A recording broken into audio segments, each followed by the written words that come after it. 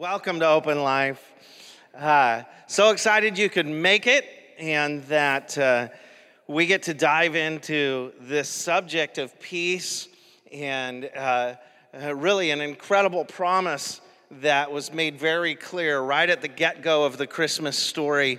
And I want to read a little more of Luke 2 today. Do verse 8 through 14. It says, that night there were shepherds staying in the fields nearby, guarding their flocks of sheep. And suddenly an angel of the Lord appeared among them, and the radiance of the Lord's glory surrounded them. They were terrified, but the angel reassured them. "Don't be afraid," he said. "I bring you good news that will bring great joy to all people. The Savior, yes, the Messiah, the Lord, has been born today in Bethlehem, the city of David, and you will recognize him by this sign. You'll find a baby wrapped snugly in strips of cloth, lying in a manger." Suddenly, the angel was joined by a vast host of others, the armies of heaven, praising God and saying, "Glory to God in the highest, and peace on earth to those with whom God is pleased." And that is, can you imagine being one of the shepherds there? First of all, angel appears among you, and the glory of heaven shows around you. And that's when they invented Depends, I think, right then, because that'd be terrifying, as it says. My mind goes crazy imagining what that moment would be like, what these shepherds experienced in the midst of angels. And that was just angels showing up among them. And then all of the heavenly armies show up. I would again be terrified. It'd be round number 2. It'd just be crazy. And yet he says this promise, peace on earth to those whom God is pleased. This peace, this gift of peace is an incredible promise for us. And, these shepherds were brought into the God-man story through this choir of heavenly hosts that quite literally disrupted their world and brought chaos into their regular pattern and frightened them. It was, they were being promised peace, but in that moment, I guarantee it was anything but peace they were experiencing. They were terrified and afraid, had to be comforted. And last week, we looked at the fact that faith in Jesus is like the path of peace, and how faith really can transform our world. It's this promise for all of us as we put our faith in Jesus. And today we want to take kind of a practical turn, a reality check, if you will. And that is depicted in the graphic ultimately for this series. I think often peace looks like this scenario. I shared last week the most peaceful thing I can imagine is looking out our dining room windows. The neighbor has this light on the street that looks kind of like that street light, and watching the snow fall. And then you go out on the porch, and after the Ring doorbell sounds and disturbs everybody in the house, then it's peaceful and quiet, and it's just like the most peaceful thing in the world. And so when I picture peace, I picture like a fresh snowfall, no footprints, no tire prints, everything just stops, right? But there's depicted in this reality, there's this tree knocked over, and you're just going, what is the story behind this? Like, how did this storm or whatever impact the reality of this image, which was perfect and beautiful? But in reality, I think, honestly, this is more genuine. This is perfect. This is reality. And today I want to talk about this peace that is involved in the storms of life. And, let's read one of these moments that is pretty awesome. Mark 4, 35 through 41. I'm going to read it from the English Standard Version just to be a little different. It says, "On that day, when evening had come, he said to them, 'Let us go across to the other side.' And leaving the crowd, they took him with them in the boat, just as he was, and other boats were with him. And a great windstorm arose, and the waves were breaking into the boat, so that the boat was already filling. But he was in the stern, speaking of Jesus, asleep on the cushion. And they woke him and said to him, "Teacher, do you not care that we're perishing?" And he awoke, right? So this is kind of funny. They woke him up, but he must have do you not care?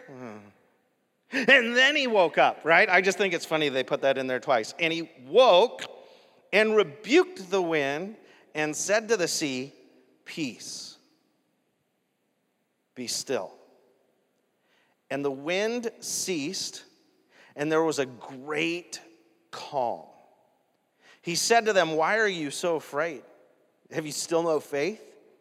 And they were filled with great fear and said to one another, "Who then is this that even the wind and the sea obey him?"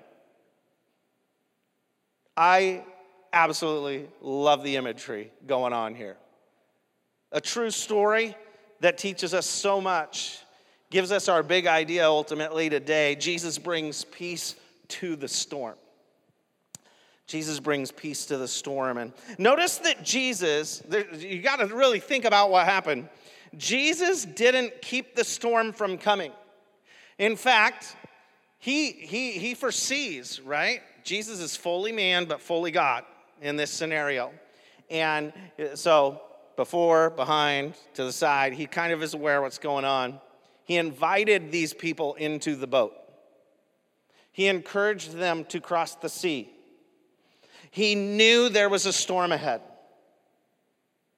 He allowed all of them, including other boats, to join in on this journey, heading towards a storm, unforeseen to them, foreseen by him. And yet he just gets a nap in. I relate to that. I've shared this before. It's a gift, I think, from it's my Christ likeness. I can fall asleep in any scenario.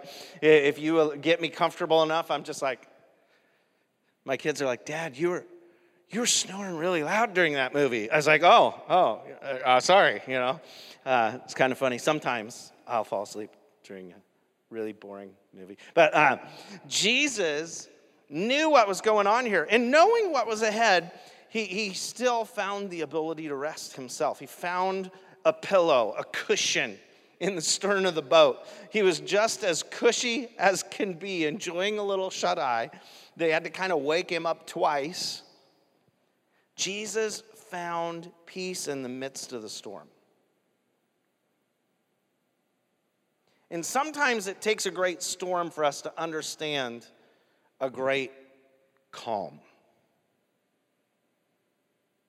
Jesus rose from his sleep, rebuked the storm, and brought peace in the middle of it all. In fact, they didn't have to continue in the storm. The moment he spoke to the storm, that great calm was experienced, where a storm was just present. And his disciples were like, "What?" The storm turned into a great calm, but there are a bunch of boats in a similar with them, right? It says a bunch of boats went with them. And in this, you just kind of imagine peace is now their reality as well. What were they thinking? They didn't have the benefit of having Jesus in their boat. Their story, I wish I could hear their story and know what the dialogue was like there. But they all had water in their boats. Their boats were filling. The waves were breaking over their boats. And they literally thought they were going to perish. And you have to consider who's in the boat. Like, these are professional fishermen. The Sea of Galilee is known for its abrupt storms and its quick calm. It'd be interesting. We stayed in a houseboat. in northern Idaho. One time we went to Silverwood with a bunch of us cousins, took all the kids, and we decided to rent a houseboat. Well, one of them did, and we decided to stay there. And all of a sudden, a quick storm came upon Lake Pend Oreille, I think it was. Anyway, and we were just there on this calm boat, and then it's dinner time, and all of a sudden, the wind kicks up. And the next thing you know, there are waves coming in and washing off all the planters off the docks, and it's hot out still, so it's like there were these people panicking, like, what do we do with our stuff? And I was like, oh, well, I'll be a servant. I jumped in and saved a bunch of their potted plants and brought them back. They were really heavy when they're soaked with water, and it was just like, wow, this is a freak storm. This is weird. But we went, like, after that, we walked and got some ice cream and came back, and when we came back, the waves were, like a half hour later, the waves were so strong, boats were breaking away from the dock. Like the chains were busting, ropes were breaking, furniture were falling into the water, sinking. And we're just like, what do we do? So everybody who was present on the dock, which wasn't many people, were saving all these boats that were ramming into one another and retying them down. And it was terrifying. And I was connected to a dock which I could run to land. I can't imagine if that's happening and you're out in the middle of the sea. Like, these fishermen are not, they're so far away from the land, and they're experienced. They've seen storms come up quick, and they've seen storms go away quickly as well. They're afraid this one, they're not going to make it through. That to me says this is bad as they've ever seen it. Because they're fishermen. They could have gone, well, let's go back. Jesus is asleep. It's all good. He wanted us to go to the other side, but here comes a storm. These experienced people on the water couldn't find any other solution but we're going to perish. And they call on Jesus in one of the boats. Who knows what the other boats were thinking? They're like, this is it. We're perishing. And there was great fear involved. And I think the storms in our life put us in a similar scenario. I mean, we all have storms that we face that put us in a similar, this is it. I can't see beyond this now, this moment. And they account the story in these Gospels because it was supernatural. Because it was a moment beyond what those who understand the wind and the waves had ever seen in their entire life. In this powerful rebuke of our God, life's greatest storms can become calm. And what was that rebuke? Peace. I'll get to that on thought 3. But it's weird to me that peace is a rebuke. Thought 1. Just because water is in the boat doesn't mean Jesus isn't. Have you ever had that moment where you're like, what is up, right? Just because you get this diagnosis from the doctor doesn't mean Jesus is not in your boat. Just because that Christmas bonus isn't coming doesn't mean Jesus isn't in your boat, Griswold. Just because the car broke down. Man, I gave in the offering at church and they're supposed to rebuke the devourer. How can my car break down? Doesn't mean he's not in the boat. Just because you were passed up for that spot on the team or that promotion doesn't mean he's not in your boat. Just because your kids are not behaving the way you feel you've raised them to behave doesn't mean he's not in the boat. Just because your marriage isn't in a place where you thought it would be doesn't mean he's not in your boat. Just because that adoption fell through doesn't mean he's not in your boat. Just because you haven't gotten pregnant yet doesn't mean he's not in your boat. You could go on, right? Storms happen. But as a follower of Jesus, you've got someone in your boat with you. You will never be alone. Psalm 18, verse 16 through 19 says, "He reached down from heaven and rescued me.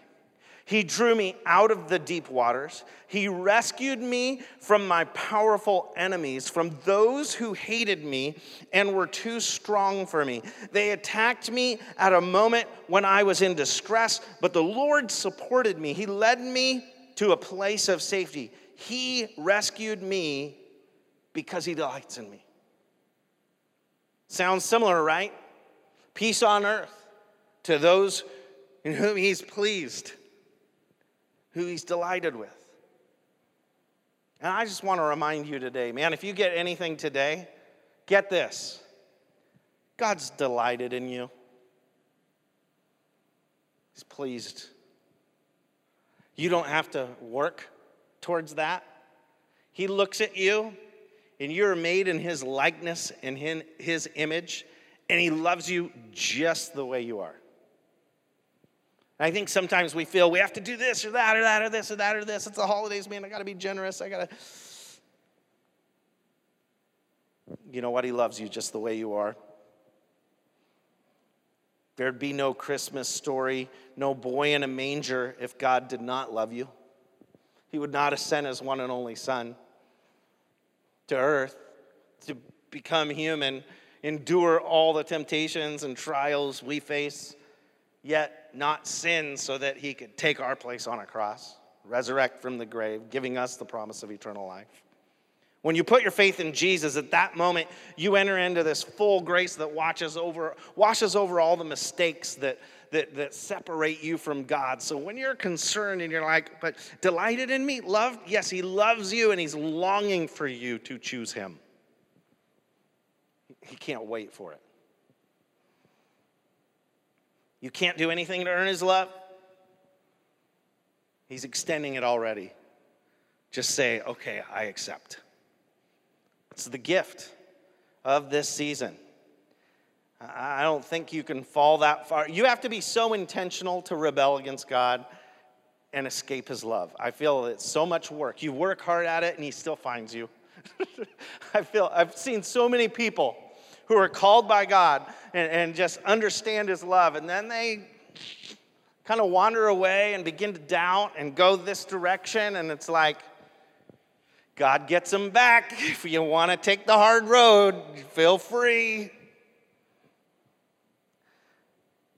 But when you come back, he's like, open arms, wide open, full of love, ready to rescue. 2 Kings 2:8 says, Elijah folded his cloak together and struck the water with it, and the river divided, and the two of them went across on dry ground. Elijah and Elisha find themselves needing to get to the other side of a body of water, and the great prophet takes his cloak and he whacks the obstacle in their way, and a dry path is formed. So not only do we see this when the Israelites are escaping Egypt and they cross dry ground to their freedom, escaping the tyranny of slavery that they had faced, but now we see this amongst these prophets. Two different occurrences, and if you read through the psalm, you'll see a bunch of references to God pushing back the waters. And it's talking about these two moments in history. It becomes this article of reminder and worship that God is so powerful that he can control the waters and the storms. Now, everybody in the boat with Jesus during this storm had read this. They knew these stories. They knew God could calm the water, part the water, allow them safe, calm passage. And the Son of God is in their boat. It's just kind of crazy to think all that was going on in their minds at that moment. Just had to have been mind-boggling. God has the power to push back whatever storm is facing you today. Don't forget that Jesus is in your boat, and when you're staring down that storm, he can strike down your obstacle in a single moment Which brings up thought two. It's okay to call on Jesus for an awakening. Not for him to actually wake up, but as well for you to wake up, for the world around us to wake up and see things as they truly were intended by God. Jesus, wake up, intervene. Don't you care about us? We're gonna perish. Well, and then he wakes up. Psalm 35, 22 through 25 says this, O Lord, you know all about this. Do not stay silent. Do not abandon me now, O Lord. Wake up.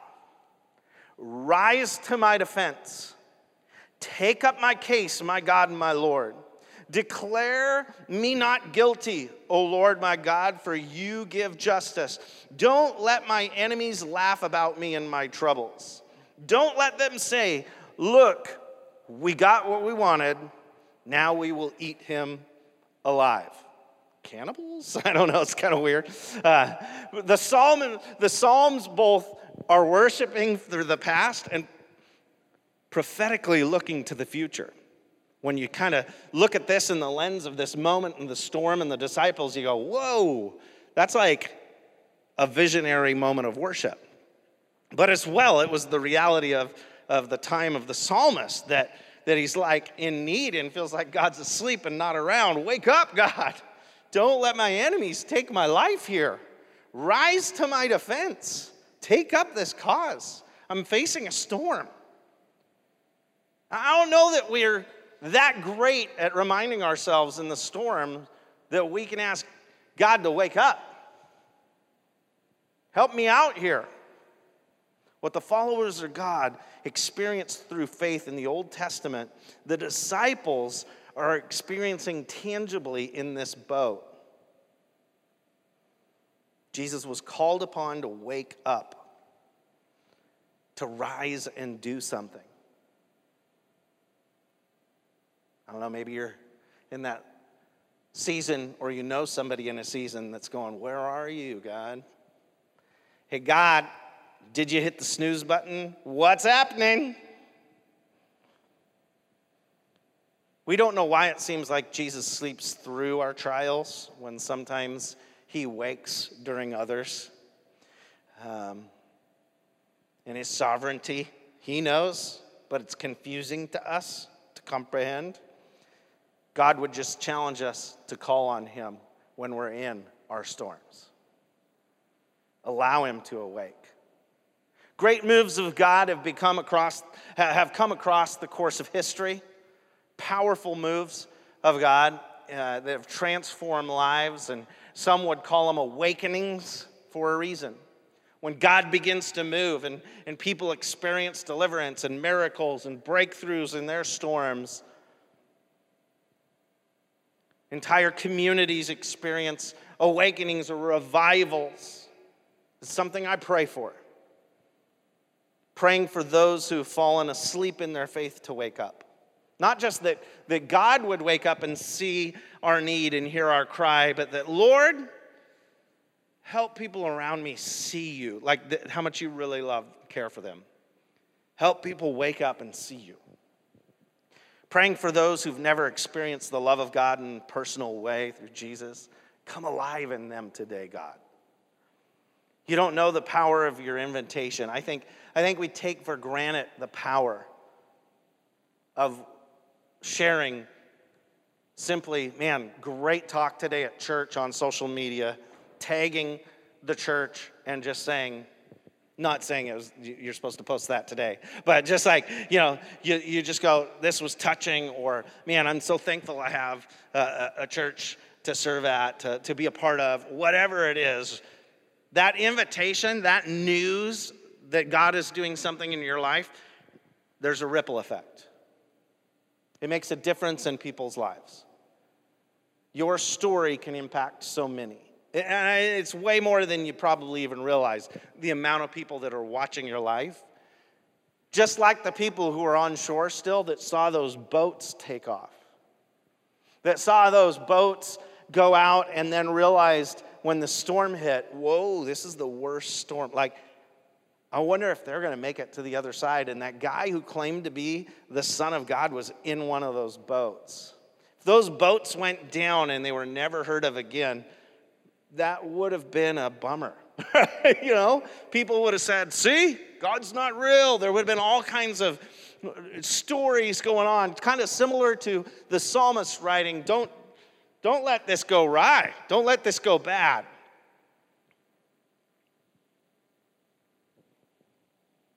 You don't know how Jesus is going to impact the life of your neighbor, those who are your friends. I think sometimes we just need to invite people into the story and allow Jesus to wake them up, because he's ready to wake up and do something in the lives of people in this community. People need to find and follow Jesus and experience this life and this peace of mind that we're promised. These disciples invited other boats to go with them. Again, think about being the other boat. Hey, we're going to the other side. The disciples are in the boat with Jesus. So those who know Jesus closely are in the boat with him. But other boats join in on this journey. Storm hits. You don't have Jesus in your boat. We don't hear about any of the boats sinking. It's just an interesting concept to think if you're in the other boat. The key is the disciples didn't know. They didn't pitch, come across the sea with us in your boat because you're about to experience a divine intervention. I bet those other boat people were rocked in their faith as much as the disciples, if not more, because they didn't have Jesus in their boat. They're just like, what just happened? How did that stop? We went together to experience Jesus on the other side of the sea, and here we are in the middle of a storm, and we get to experience him. What? How amazing would it be to know what dialogue happened on those boats? I don't know, it's just the way my mind works. So I think about that when I'm thinking of who I'm inviting to church and how I'm sharing the faith and inviting other people into the story of Jesus being active in their life and awake in their world and giving them peace. I can make the invite. I have no idea how God's going to use it or how he's going to impact people's lives, but the reality is he will. We've got to leave that up to him and just be faithful to make the invite. This time of year is one of the most powerful seasons that people are receptive to an invitation to hear about Jesus, the gospel, the nativity, the story of Christmas. And every week we're telling it through the end of December. I just get your invite game going, because you never know when those other boats are going to experience a divine moment in their life. I don't know, it makes me excited to think about the lives that will be touched. Thought 3. And this is an interesting one. It's time to rebuke the storm.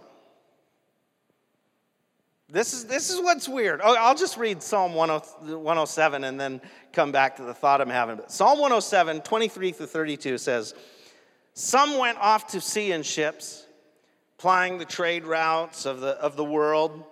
They too observed the Lord's power in action, his impressive works on the deepest seas. He spoke and the winds rose, stirring up the waves, and their ships were tossed to the heavens, plunged again to the depths. The sailors cringed in terror. They reeled and staggered like drunkards and were at the wits' end. Lord, help, they cried in their trouble, and he saved them from their distress. He calmed the storm to a whisper and stilled the waves. What a blessing was that stillness as he brought them safely into harbor. Let them praise the Lord for his great love and for the wonderful things he has done for them. Let them exalt him publicly before the congregation and before the leaders of the nation. Isn't it crazy how it's all over the psalm, these same kind of stories? And we maybe have heard that story of Jesus calming the storm, but to realize wait, this is talked about all over Scripture. That there's peace to the storm of life. Jesus rebuked the storm with peace. How does that work in your home when the kids are going crazy and things are just going wild? I don't know. It's not the first thing I think of. It's just like, peace. You know? I don't know how he said it. Peace! Or was it peace? Or was it? Probably not that. Anyway, it's just like thinking of this peace. Like peace as a rebuke? That's interesting. Like what is the story there? How does that work out? He calmed the storm to a whisper with a whisper.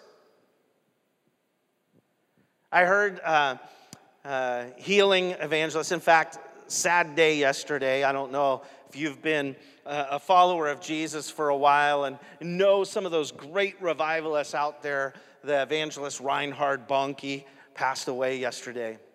I'd gone to a couple moments where he shared the gospel in huge crowds. He would lead hundreds and hundreds and have divine miracles and do crazy things. And you're just like, God used him mightily. And he would say this. He's like, why would you make a demon angry? I remember this teaching so clearly. He's like, and he's got this weird accent. I don't know if you've ever heard him. Reinhard Bonnke talk like this. You know, he's got this accent, and he would say, why would you make a demon angry? He's like, that's just for show. Don't scream at somebody who needs healing. You know, so he goes into this teaching where he's like, if you're screaming at somebody to be healed, that's for you. It's not for them. Because Scripture says clearly in Proverbs 15:1, a gentle answer deflects anger, but a harsh word makes tempers flare. And it's no different with the demons. I was like, what? Why would you scream at somebody with the demon's possession and make them scream back when you can just go, in Jesus' name, come out of them, and they're free? It's a whole nother teaching about healing and demons and all that. But the reality is, even in healing, peace can give way to peace. And if your tendency is to escalate, and if things are getting crazy, to get crazy back, maybe this is a good moment to think, oh man, I need to rebuke with a whisper. My kids hate this, actually, honestly, because I'm always like, they'll be able to tell you the quote that I'm about to share. Volume is a sign of weakness. You know, they just hate that when they're mad and screaming. And I'm like, a gentle answer turns away wrath, and a harsh word starts out thinking, Dad, stop it, you know. But Jesus calms the storm. He rebukes a terrifying, death-provoking storm with peace. That should challenge us to try to figure out how to do that in our world. Peace is not the toughest sounding rebuke I've ever heard, but it's crazy that it works. And that we have access to peace. It's a corrective word. It brings people back. It brings the storms back to the way things should be, peaceful.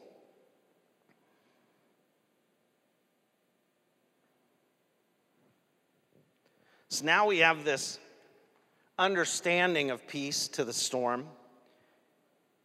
But what we need to grasp is that we too can speak peace to the storms.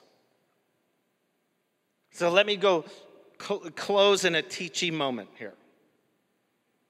We have the authority to speak to the storms in the power of peace. Jesus repeatedly reminded his disciples about his authority and that they had his authority, and he'd sent them out with authority. In fact, people were astonished by Jesus' authority. That was the first thing that impressed them about his teaching and his practices. And he trained his disciples to go with the authority. In fact, he told them not to brag about the authority and to boast on God who gave them the authority. And then in his final commission, he said to his disciples in Matthew 28:18, he said, Jesus came and told his disciples, I have been given all authority in heaven and on earth. Verse 20, a couple sentences later, he says, surely I am with you. So he's in the boat still.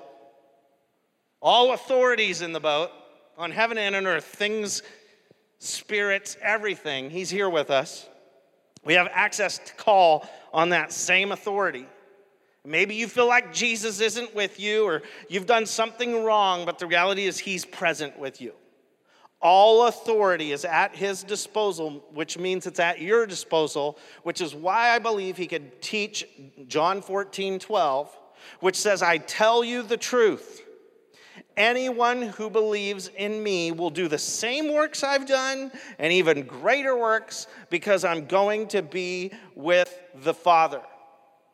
So let me ask you this. If you're facing a scenario that's lacking peace, it's a storm, have you rebuked the storm? Have you spoken peace to that storm? I think it's time. I think it's time we awake an understanding of our faith that we can have the boldness and trust in Jesus to bring peace to the storm. And that's our action thought for today. Now, I want to pray peace to your storm. I want to pray peace to the storms we're facing, but I want to encourage you to speak to your storm. Peace in the name of Jesus. And watch what he can do in and through you. I want to pray for you today. Lord, in fact, stand while we pray. God, I thank you for everybody that is here today, and we're able to open up your word and read about the power of peace. That it can rebuke a storm? Wow. This is crazy to think. Jesus, we know you're with us. You're in the boat, even if the water's in the boat. Even after that storm went, the water was still in the boat. They still had to deal with the reality. Even though there's peace in the snow in this image for this series, there's still a blown over tree. Something happened. God, there's storms we're all facing. And we ask you to wake up and come and help us. Give us the boldness it takes to speak to the storms of our life and rebuke them in the name of Jesus. If it's sickness that is being faced in lives, we just pray against that sickness. We pray peace into bodies that need healing right now in the name of Jesus. God, if it is income challenges, I pray peace to professions and income and jobs in this church. Right now, I pray for those that are facing financial trial. Peace in the name of Jesus. If it's family issues, Lord, I pray peace in the name of Jesus over homes and relationships. Christmas can be stressful. Peace.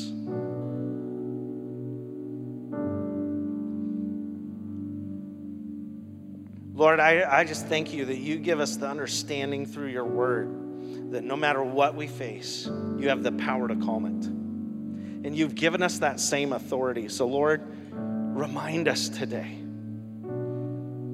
that we have access to that. And so, Lord, if somebody walked in today